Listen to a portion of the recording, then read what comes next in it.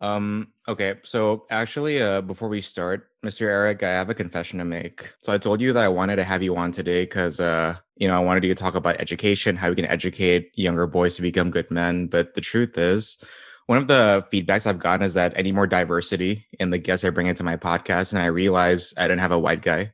So yeah, thanks for being my token white guy. All right. I'm used to that. I know you were here for like 10 years as like a token white guy.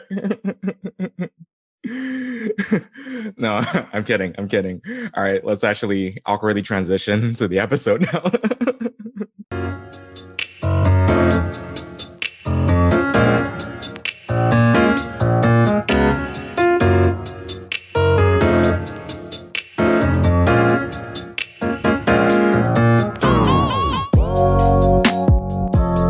Mr. Eric, how are you doing? Thanks for coming in today. You're welcome. Feels good to be together with you guys again, like old time's sake. Yeah, it's been what, like 6 years maybe since like we last caught up, like properly caught up. Yeah. Almost. I think I saw each of you like a little bit more recently when you were still in college. Like I caught up with you, Steve, in Jakarta.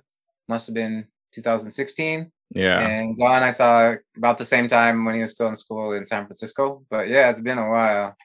Yeah. So today I have with me my old economics teacher, Mr. Eric Henry, who was in Indonesia for about 10 years up until like 2015, teaching us like at our school. And today I have John also. Guys. Yeah, a fan favorite guest like coming back. I bring in the comedy. Yeah.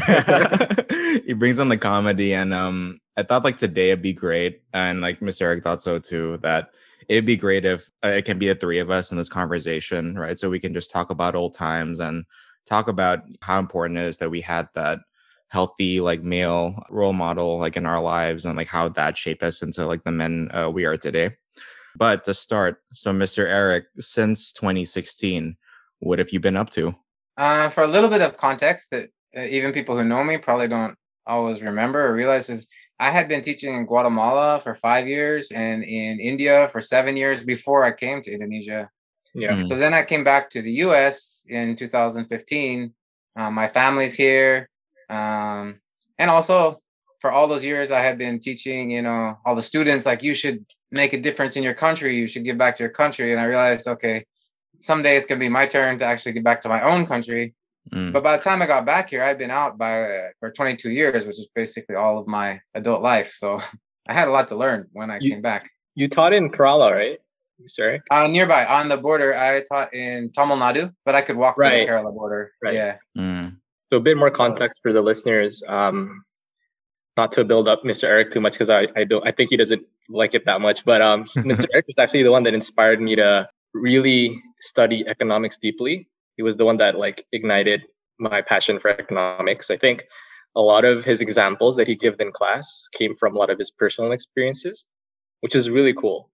So it sucks that, current students from our high school didn't get him because it felt like a live case study every time he would bring in an example. Anyway, Steve. I was going to say that now, so the job I got here, I'm not actually teaching. So when I came back here, I got a job in SeaTac, which is just south of Seattle near the airport. And it's in a very low income school, very high diversity. It's a fascinating place. I love it. There's like 80 different languages taught in the school. But my job is actually a new program that they opened for students who are not going to graduate because they're missing credits. So I have a bunch of programs, mostly online programs that I can fit them into to get them whatever they need to graduate. And it's supposed to help them, give them a second chance and such. So it's quite different than what I was doing as a regular teacher. And sometimes I miss the rush of the classroom teaching. Yeah. But I do like the one-on-one time because it's very relational. I've got to like set up the program. Everybody's individual. I got to find out what they need. I've got to kick them, motivate them, tutor them, work with their family, whatever it takes, to help them out. So these students that, need more to catch up, usually like why is that the case? Like, is it because they came from like, I know, like, I guess like a family background that just didn't support their education, or like their background's fine, but something happened, or how does it usually work? Well, that's the thing that I kind of like about it is everybody has their own story. Some just, were normal ninth grade boys and school wasn't very important and they failed algebra in ninth grade, right? But they still need it for graduation. Some of them, they went back to their grandmother's birthday in the Philippines, and they were gone for a month. And by the time they got back, they couldn't catch up in English. I had some students who basically escaped out of Eritrea and ended up in our high school, and all their credits from their high school in Eritrea didn't really transfer to our school. So everyone has a different story, actually, which makes it kind of interesting. Oh, okay. I see. And so just out of curiosity, are most of the students in your program boys? Are there more boys instead of girls, or is it sort of? That's actually a really good question, and I didn't go through all the statistics. Kind of off the top of my head, without looking at the data, I think so. I think it's probably skewed more to boys than to girls. Yeah. Reading some of the articles nowadays, like I'm noticing, I mean, there's all these statistics, right? Like girls are doing better than boys at school. And then, I don't know, like the thing I grew up with was that girls mature faster, than boys. And like now we're having more and more women leaders, more women graduating college and things like that. Like it kind of seems like, I don't know, our people just aren't doing well, or like can't do well, or just not putting in the effort. I don't know what's going on here. That's a really multifaceted question. Like it's got a lot of different angles. Yeah. I think for me at the individual level, it's not very helpful, to think that way, because I have to believe that guys, girls, that they can all be successful. So I don't want to box them in and say, oh, guys are less successful than girls. Right. I've seen both be successful, both be unsuccessful. But at the same time, from an education standpoint, yeah, you're right. It does make me go back. I have to go back and evaluate, is the way I'm teaching or the way we're doing education, is that helpful for boys? Is there something wrong there? Is there something we need to change, systematically, systemically, that's going against boys? And keep evaluating and reevaluating, is this working for all of our students? But I think that also brings up a whole different question that you guys can help answer. Yeah. I mean, no matter what, girls are being more successful, right? We see that girls are graduating with higher degrees. They're getting good jobs. My sister is a great example of this. She's a VP now. She has hundreds of thousands of employees under her. And her husband is a Croatian Bosnian refugee from the war in Bosnia. And he had a hard time even getting a work visa for a long time. So, their dynamics in their marriage has been really difficult because Croatian culture is a very typically masculine role type culture. So them working through that, with her being the primary breadwinner, him having to take a lot more of the, get the kids to school type role. It's been a lot of adjustment for them, a lot of compromises and such. And so it's been interesting to watch them walk through that. But I don't know, how about for you guys? Do you think that this changing landscape, would you marry a girl who is far more successful than you? Does that create any discomfort? Tough question. I know you have an episode coming up with Abigail and Maria, and I've been really interested to watch her. But what do you guys have to say about that? Yeah. No. Before that, my sister is also a huge go-getter. She's one of the most successful boss ladies I know out there. And I know Mr. Erica and my sister are quite close as well. So I think it just, in short, I think it goes back to mindset. I remember back in high school, Mr. Erica, I'm not sure if you remember this, but you actually gave me really good advice. I remember I was sort of stressing out because I was comparing myself to my sister a lot, to her performance in school, her grades, and she got into Berkeley, stuff like that. And I remember we had a one-on-one. I don't know if you remember this, but I remember you said something along the lines of, even your sister had troubles fitting her own shoes, and you're trying to fit in her shoes. So it doesn't really make sense, because you should set your own pace. You should carve out what success means to you, what excelling means to you, and you should just, essentially carve out your own story.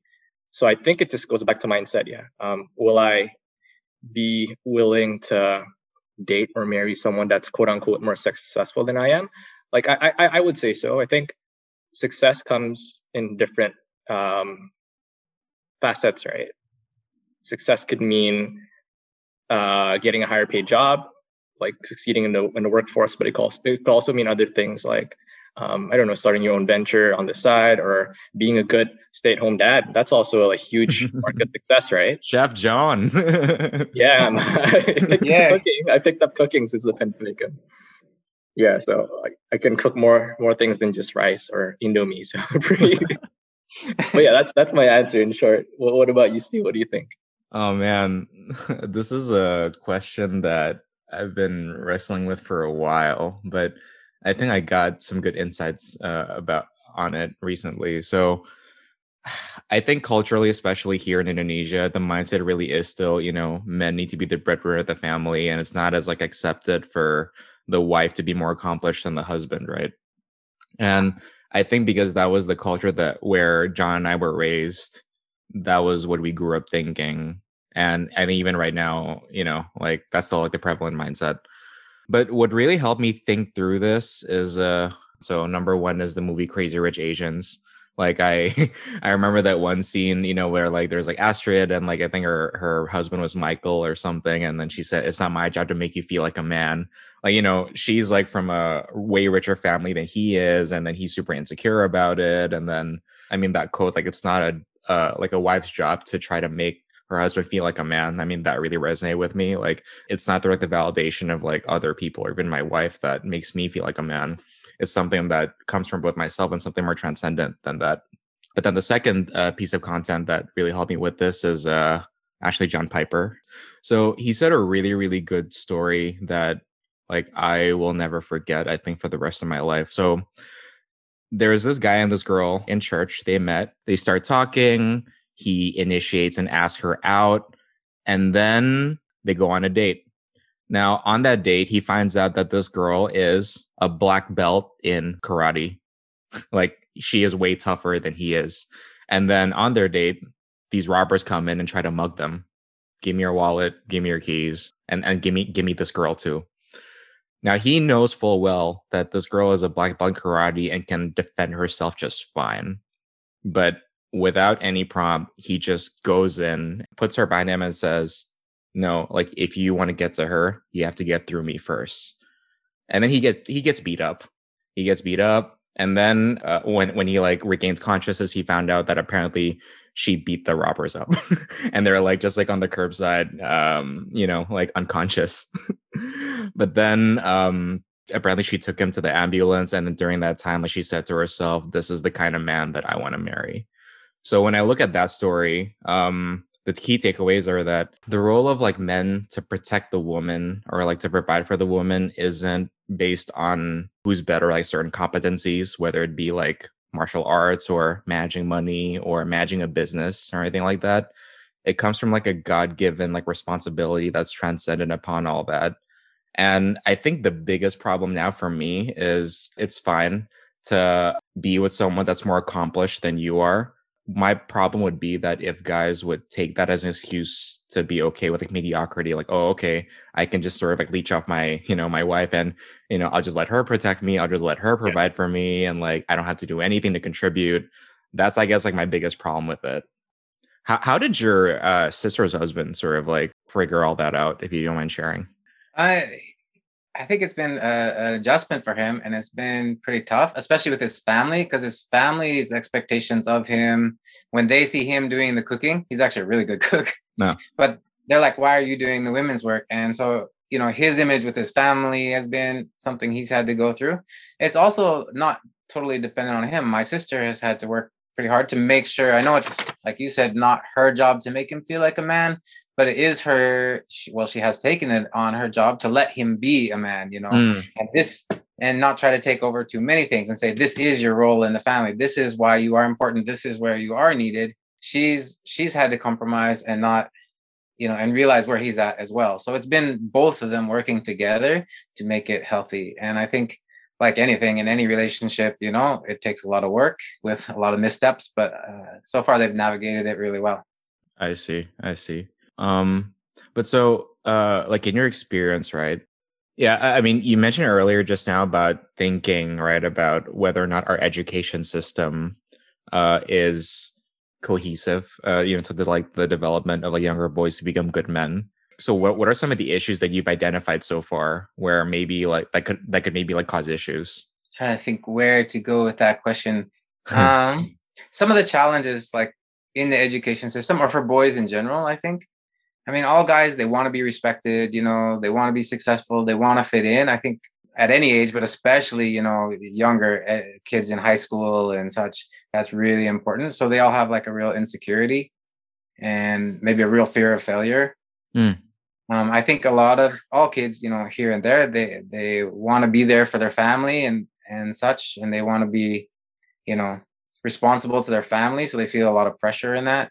But I was talking with a guy. He runs a program called Becoming a Man, and it's an explicit program for helping kids, especially in our school, who need that role model. And you know, we were comparing some notes, and two things that something that came out for both of us was just the need to be able to share how you feel. And even I was talking with a student just recently who was going through a really, really dark time, and he had disappeared. I, you know, kept calling him. He wouldn't answer. Finally, he came back to school. He showed up on the Zoom class again. And I asked him, you know, what helped you give enough strength to at least come back? And he said, you know, finally he was brave enough to reach out to someone and share what he was thinking, you know, share how he was feeling and to someone he trusted. And that made the real difference. And I think that's a big problem for guys too, is we're just not willing to share our feelings like that. That's a huge problem for me as well. I'm not very emotional. And like I only came to terms with the fact that I need to be more vulnerable just like 2 to 3 years back, maybe 2 years back. When you watch Instant Family, you start crying like a baby afterwards. You told the whole church after that. Anyway, yeah, like my immediate response to when I'm going through hardship or stress, whether that be at work, in a relationship, or whatever it is to just simply bottle it up and like tell myself that like I shouldn't reach out to people to ask for advice or anything like that. I should just handle everything by myself. I'm allowed to swear a little bit, right, Steve? So it's like the don't be a little bitch mindset that I picked up. I don't know when, but yeah. So that wasn't sustainable because I just throughout. I mean, it just built up and eventually took a toll on me, and eventually I ended up breaking down anyway. So if I were to turn back time and be more willing to reach out to people, be more willing to share my thoughts, my feelings, and be more vulnerable around people, I feel like that would have led to a better outcome entirely. But Mr. Eric, do you think that mindset is more of nature or nurture or both? I don't know whether it's just because like naturally as a guy, like I have a disposition to feel this way, or is it because like the way my environment has raised me that I think this way? What do you think? Maybe give us some insights on how you grew up. And like, I grew up. Yeah, that's a good question. That's easier. I grew up in Montana. Okay. So it's kind of, you know, Western semi-cowboy, you know, type country. And if anything, guys were even supposed to be more, you know, macho, not like those sensitive California guys. You know, you know, we don't talk at all. So one thing I've appreciated about your podcast actually is not even just the content, just especially the episodes where you, Drew, and Steve, you know, you're all sitting around talking about how you're sharing with each other and being vulnerable with each other. Just that model of how you can have friends, how you can open up, how you can share, I think is really valuable. And then even when I'm listening to you, I'm like, dang, that wasn't me, you know. I have just as much trouble and still have trouble like sharing what I'm thinking. And I keep things inside probably more than most people. As far as the nature and nurture, I'm going to guess that it's a lot of nurture, but it's just a guess. I'm not having a degree in anthropology, but I'm thinking some cultures probably teach their boys to be more open. And I'm thinking that our culture can, over time, we can make it more acceptable for guys to be more open with their feelings without being, I think one of the biggest things guys have is being judged. I mean, it was me too, is, you know, what are people going to think about us? Kind of like John was saying, are they going to laugh at us? You know, I know when I was even in elementary kids, at school, I talked to my parents. My parents were really good parents, but I told them, about this girl. And they're like, oh, the girl. And I'm like, oh, are they laughing at me? And then I never talked about girls again, you know? So that fear of being judged. But as I think as a culture, we can get better at it. And even if it is part of the nature, we can train both the boys and the people listening, to be open to it, to make it a much more open and healthy culture. That's my hope anyway. I agree.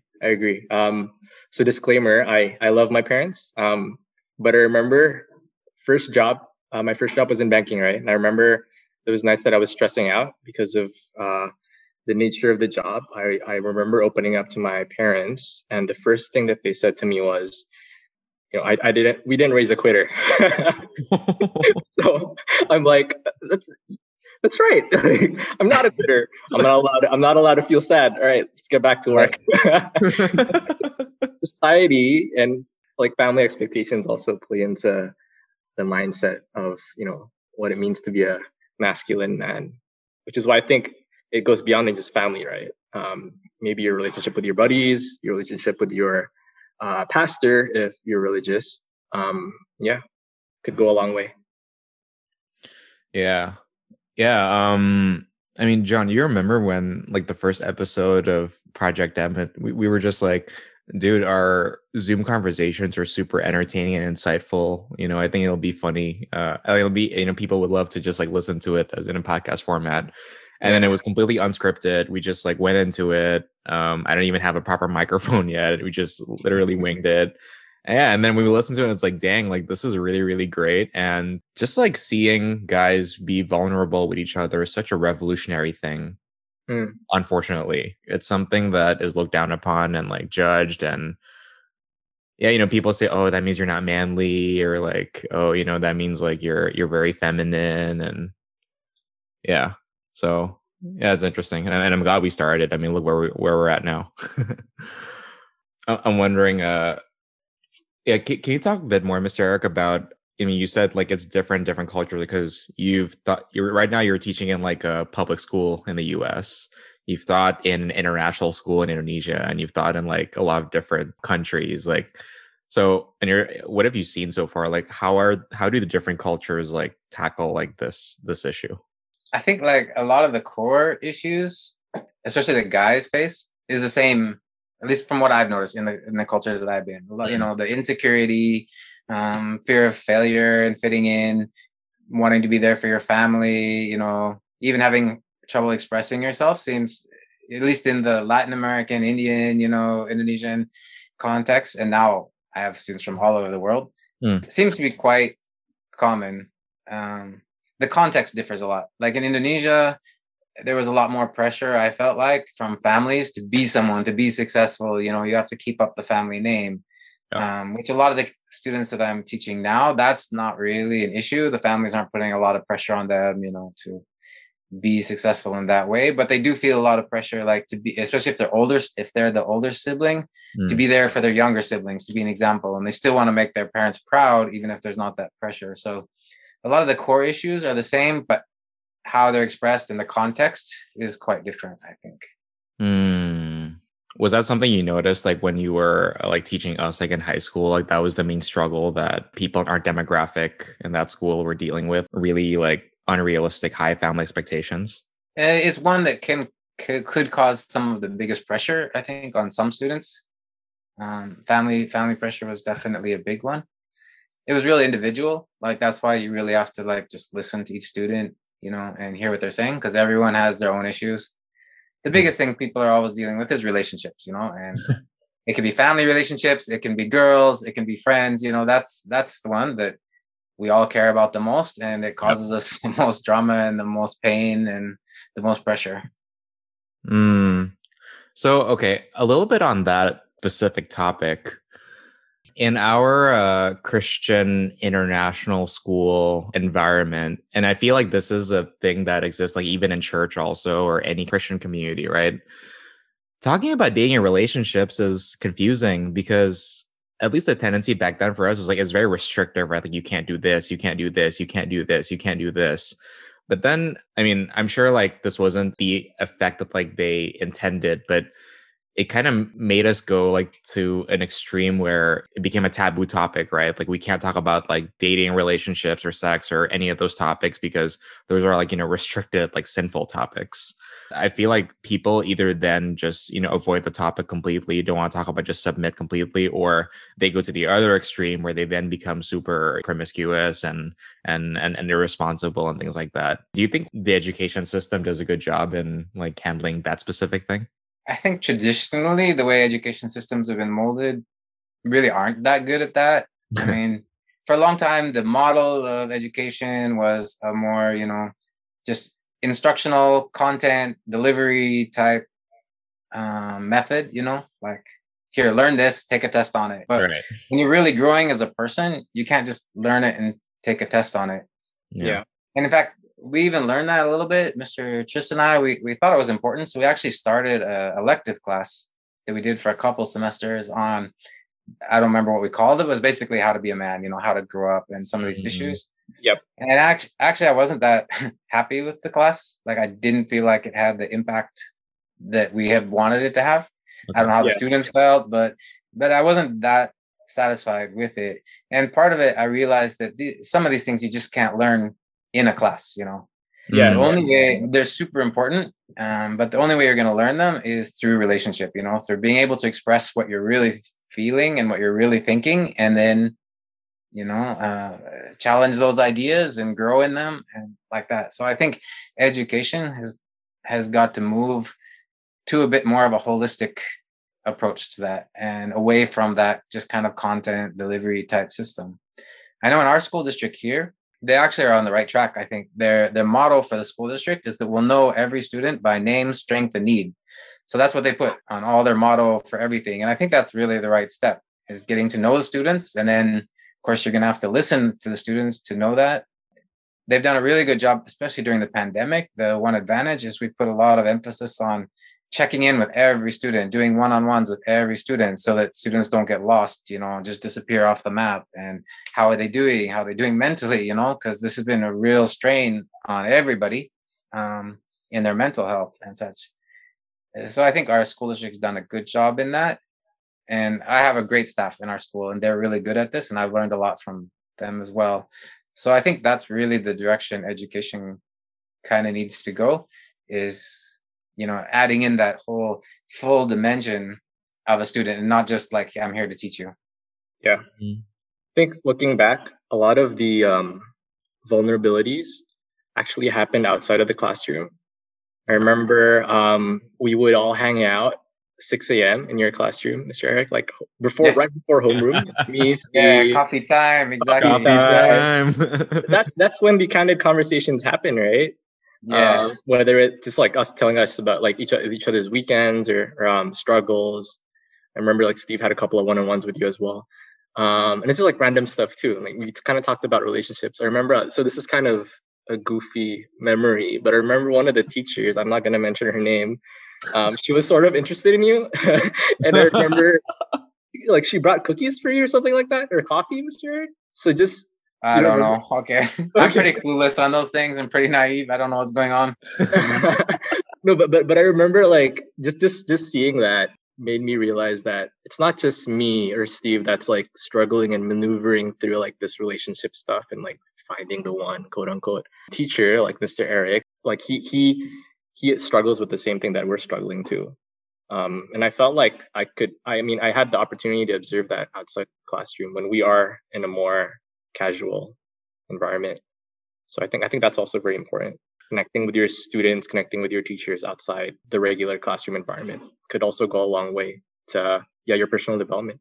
I think on the flip side of that, for me as a teacher, I always kept in mind, even when we're having coffee time, even we're having these discussions, that you say, it was this, you saw me as a teacher. But I think for me, I always was able to see you guys as someday we're going to be here, maybe on a Zoom call in, 6 years, but someday we're going to be here as friends, as fellow adults, and I've got to treat you with the same respect that I would treat you when you're my friend, and, right. That your issues may not be the same issues you're going to have in 6 years, but, we're going to be growing together. And I think I always kept in mind too, that, like, dang, I'm not perfect. I don't know all the answers. I'm not trying to tell you all the answers.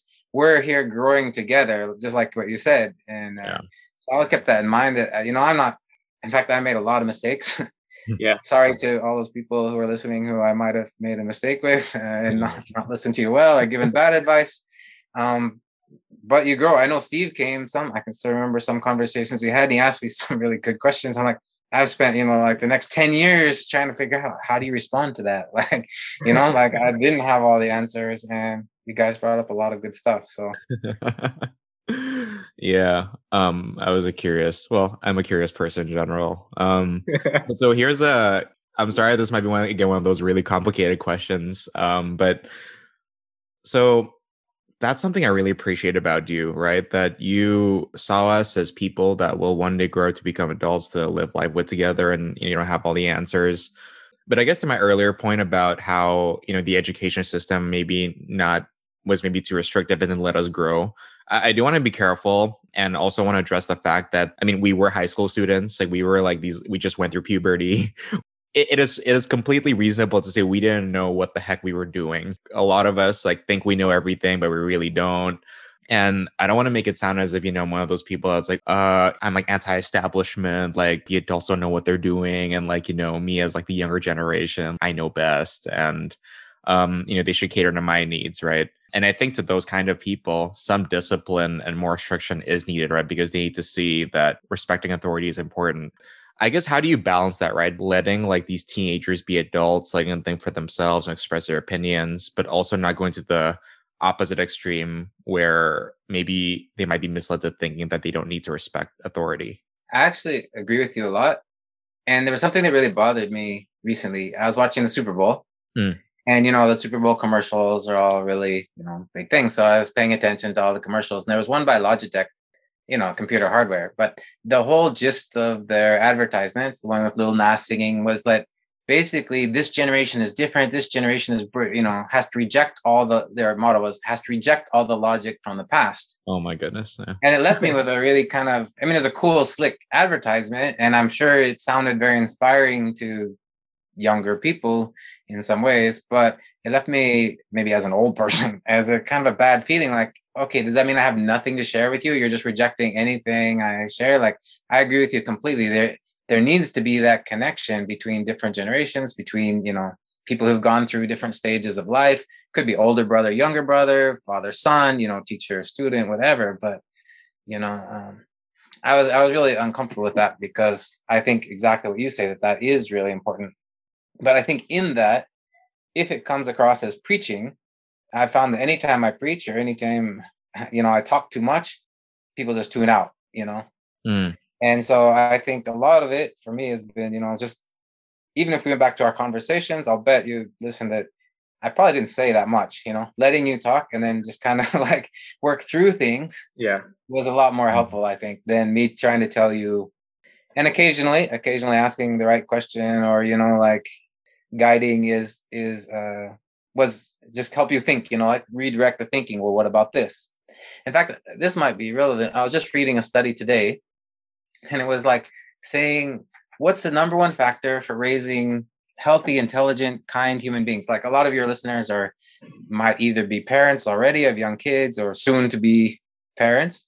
So this is gonna be interesting. What was the number one factor for raising kids who are healthy, intelligent, high vocabulary, and associated with lower incidence of depression, anxiety? And what this study had found was there was a high correlation with regular family dinners. Okay. Frequent family dinners together, just where, and I'm guessing it's the same thing what you're talking about, but at a family, level, just having a dinner where you can just express yourself, be heard, safely, a safe environment between, and parents can talk to their kids without just lecturing them about their grades or what they need to do, but just everyone can share, seems to have a really healthy effect. And so I guess that's kind of the balance. We need that direction. We need that role. We can't just reject all the logic of the past, but you need a safe place to be able to express who you are, what you're dealing with, what your questions are, and to work them out together. Got it. Minimize screen time as well. Yeah, if you guys seen Social Dilemma, but yeah, I think it really affects the attention spans of the younger generation, right? Yeah, I actually heard you're not supposed to let your kids even watch TV until they're at least 3 years old or something like that. I know now for at least with like a lot of my friends who are already parents, like it's like, oh, baby's crying. iPhone here. Okay. But I don't know. Like, do you think that's because like the reality is right now it become more and more part of our lives, right? And I mean, it's easy for me to like make fun of my friends who are parents right now, but I mean, John, when maybe we have kids, or do you think it'll still be possible to minimize screen time? I think like yeah, like before that, like another interesting example. So I had a couple of months back, I had my little niece over for Christmas, and I remember I had an old The Economist magazine lying around. Yeah, she was holding on to it, but she didn't open the magazine. She like it was so strange. She started like pressing on the magazine as if it's like a tablet, as if it's a tablet. I'm like, what the heck? This is a magazine. Oh snap! Mind blowing. But to answer your question, I think it goes back to the parents, Steve. I don't think we should be slaves to technology. Yeah. I think we should, I mean, if we become parents one day, not be afraid to implement ground rules. Like dinner time, as Mr. Eric pointed out correctly, is a valuable time for us to connect, right? Mm-hmm. So like we should really optimize on the conversations and put our phones away for dinner time, so we can actually focus on the conversations. So establishing ground rules is something that we have to do, I feel. Yeah. And I think the whole, quote unquote, okay boomer statement these days that a lot of the kids, including my old brother, have been using is not constructive at all, right? Because there's a lot that we could learn from our parents, our older peers as well. So I feel like that's not as valued as it was back then these days for the younger kids, which is completely it's a big mistake in my opinion. I see my sister, because her kids are they're in elementary school now and just hitting middle school. Yeah. And that has been a big struggle for them, the screen time and such, and how to manage that. And you're not going to get rid of it, like it's too much a part of our life, but how to manage it responsibly. But for me, dealing more with high schoolers, it's not the technology that I worry so much about, or even the screen time, but it's when that's causing people to get away from social relationships, when that's become a substitute or a way of withdrawing, and they're no longer going out and spending time with their friends, and just hanging out or having those conversations, because they're just hanging out watching YouTube videos, If they're using it to connect with people, that's different. But so I don't see technology as the enemy in itself, but it just has to be managed responsibly and has to be healthy, and to find that balance. Yeah.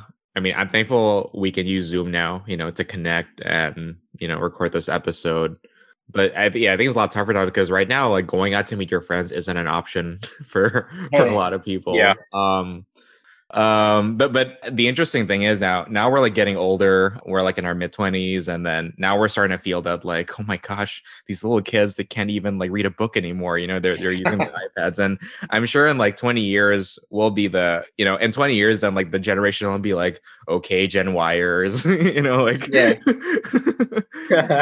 yeah, and it's only then that we realize like, wow, like I'm actually not surprised that maybe because of that, then the older generation does end up resorting, to more like, I guess, restrictive and forceful like tactics, right? To try to still educate the younger generation.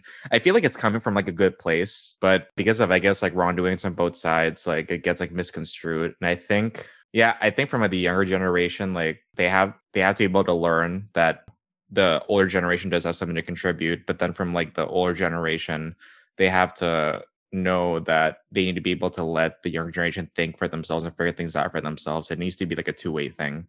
Like I feel like we're always very one-sided with this, where we blame like, okay, it's because of like the boomers, or like, oh, it's because of like the Gen Zs and stuff like that. I think one difference is along with that, there's a big difference between Indonesia and the United States that I've noticed. Was it in Indonesia, it was a lot easier to have relationships like with you guys. Just open up a little coffee and you'd come and chat, and hang out between class. But in the US, it's a lot harder to get to know students. It's a lot harder to build that trust. I don't know if they've just been hurt by adults a lot more, Or if it's just not the culture to be, you know, friends with your teachers or, you know, talk to your teachers. But it takes a lot of work, a lot more work here to really get to know the students and to get them to trust you. And one mistake and you can ruin that whole trust in a minute. But one thing I'm also doing at the same time is coaching, and I really like the coaching relationship, because when you're coaching a sport, that's one place where, you know, your players still do listen to you, and it's more natural to listen to you.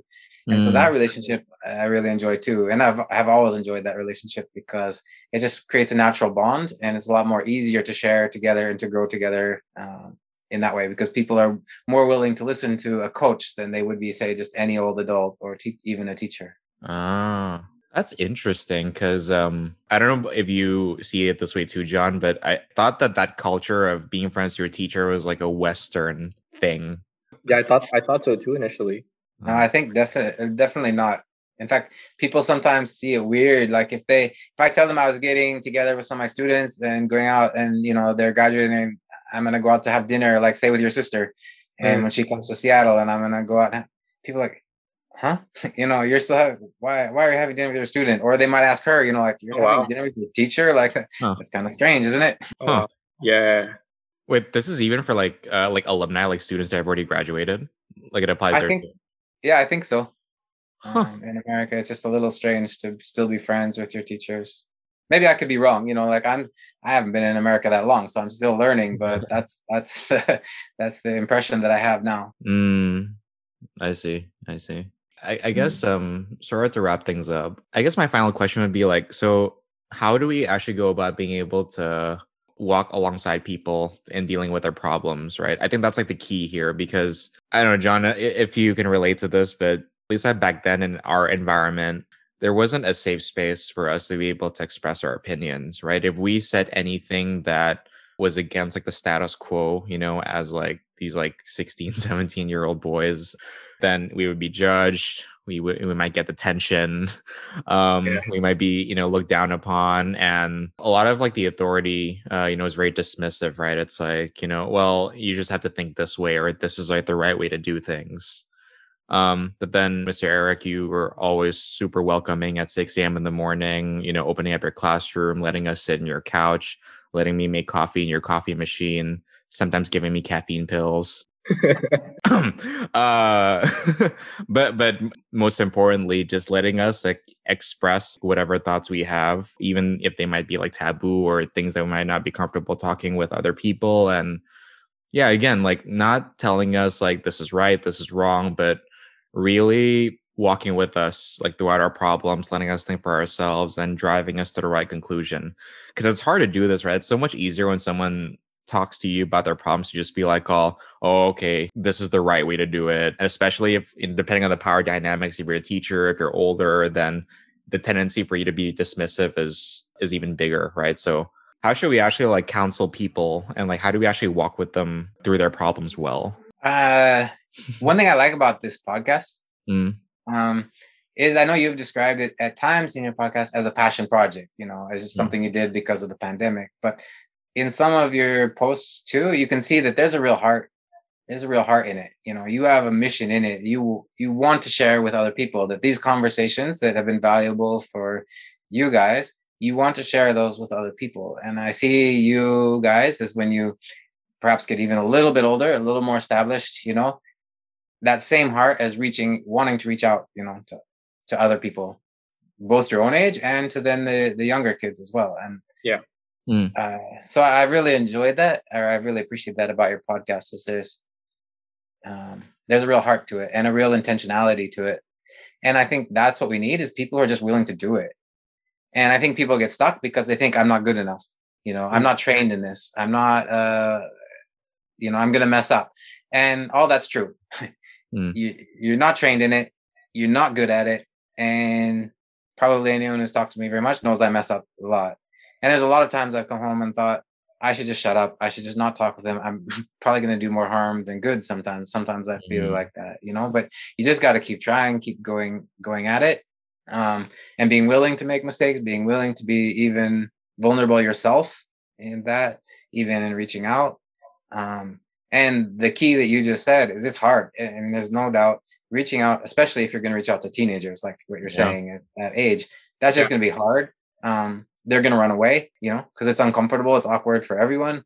They're going to run away. And a lot of times especially with guys, I have to say one of my biggest almost regrets sometimes I've let them run away.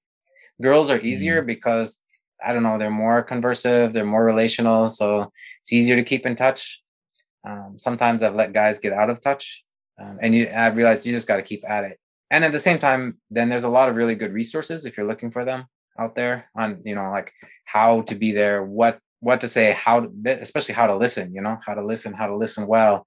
So there are resources. So it's hard and you're going to mess up, but it's something you can train yourself into to be better. And I feel like I've been intentionally working at this, and I've still got so much more to go. But I think, okay, if I've messed up a lot in the last 20 years, I've still got 20 more years, that I can be better at it. So I'll keep going.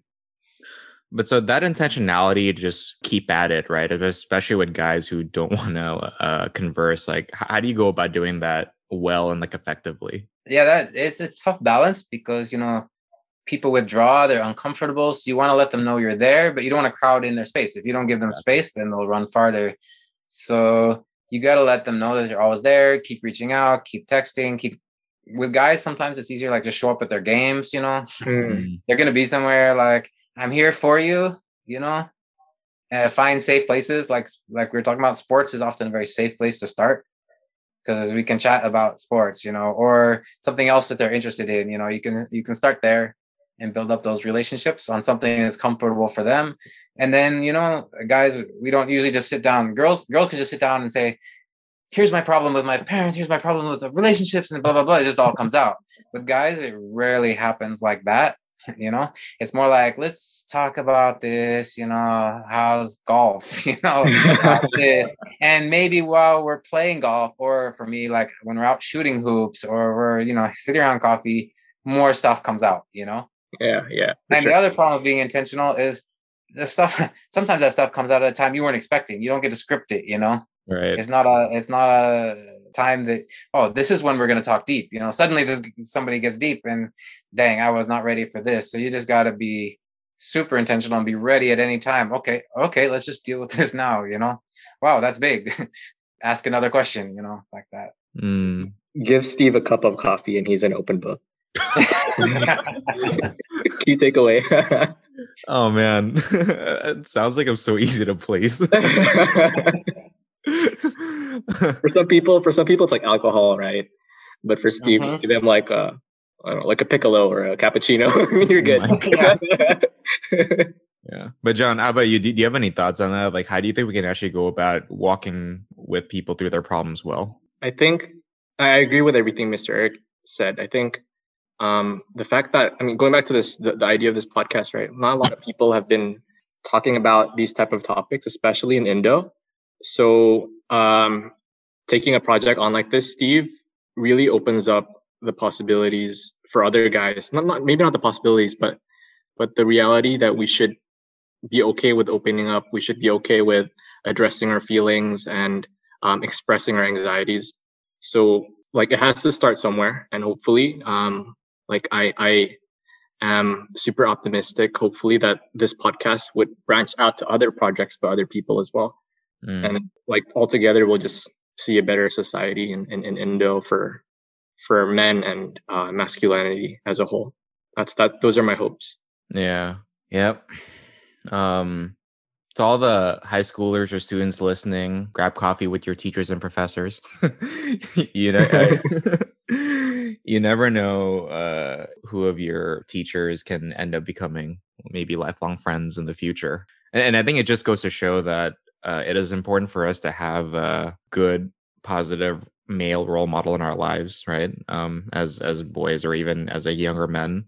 Because I think one of the bigger issues right now is, because of like more divorces and then like more boys like growing up in like fatherless like homes and not having an environment that's like conducive to their development. And that's why, all like our masculinity gets taken to a toxic extreme, right? Where we're so like over obsessed over our ego and control that we can't be compassionate, we don't listen, and we just rebel all the time.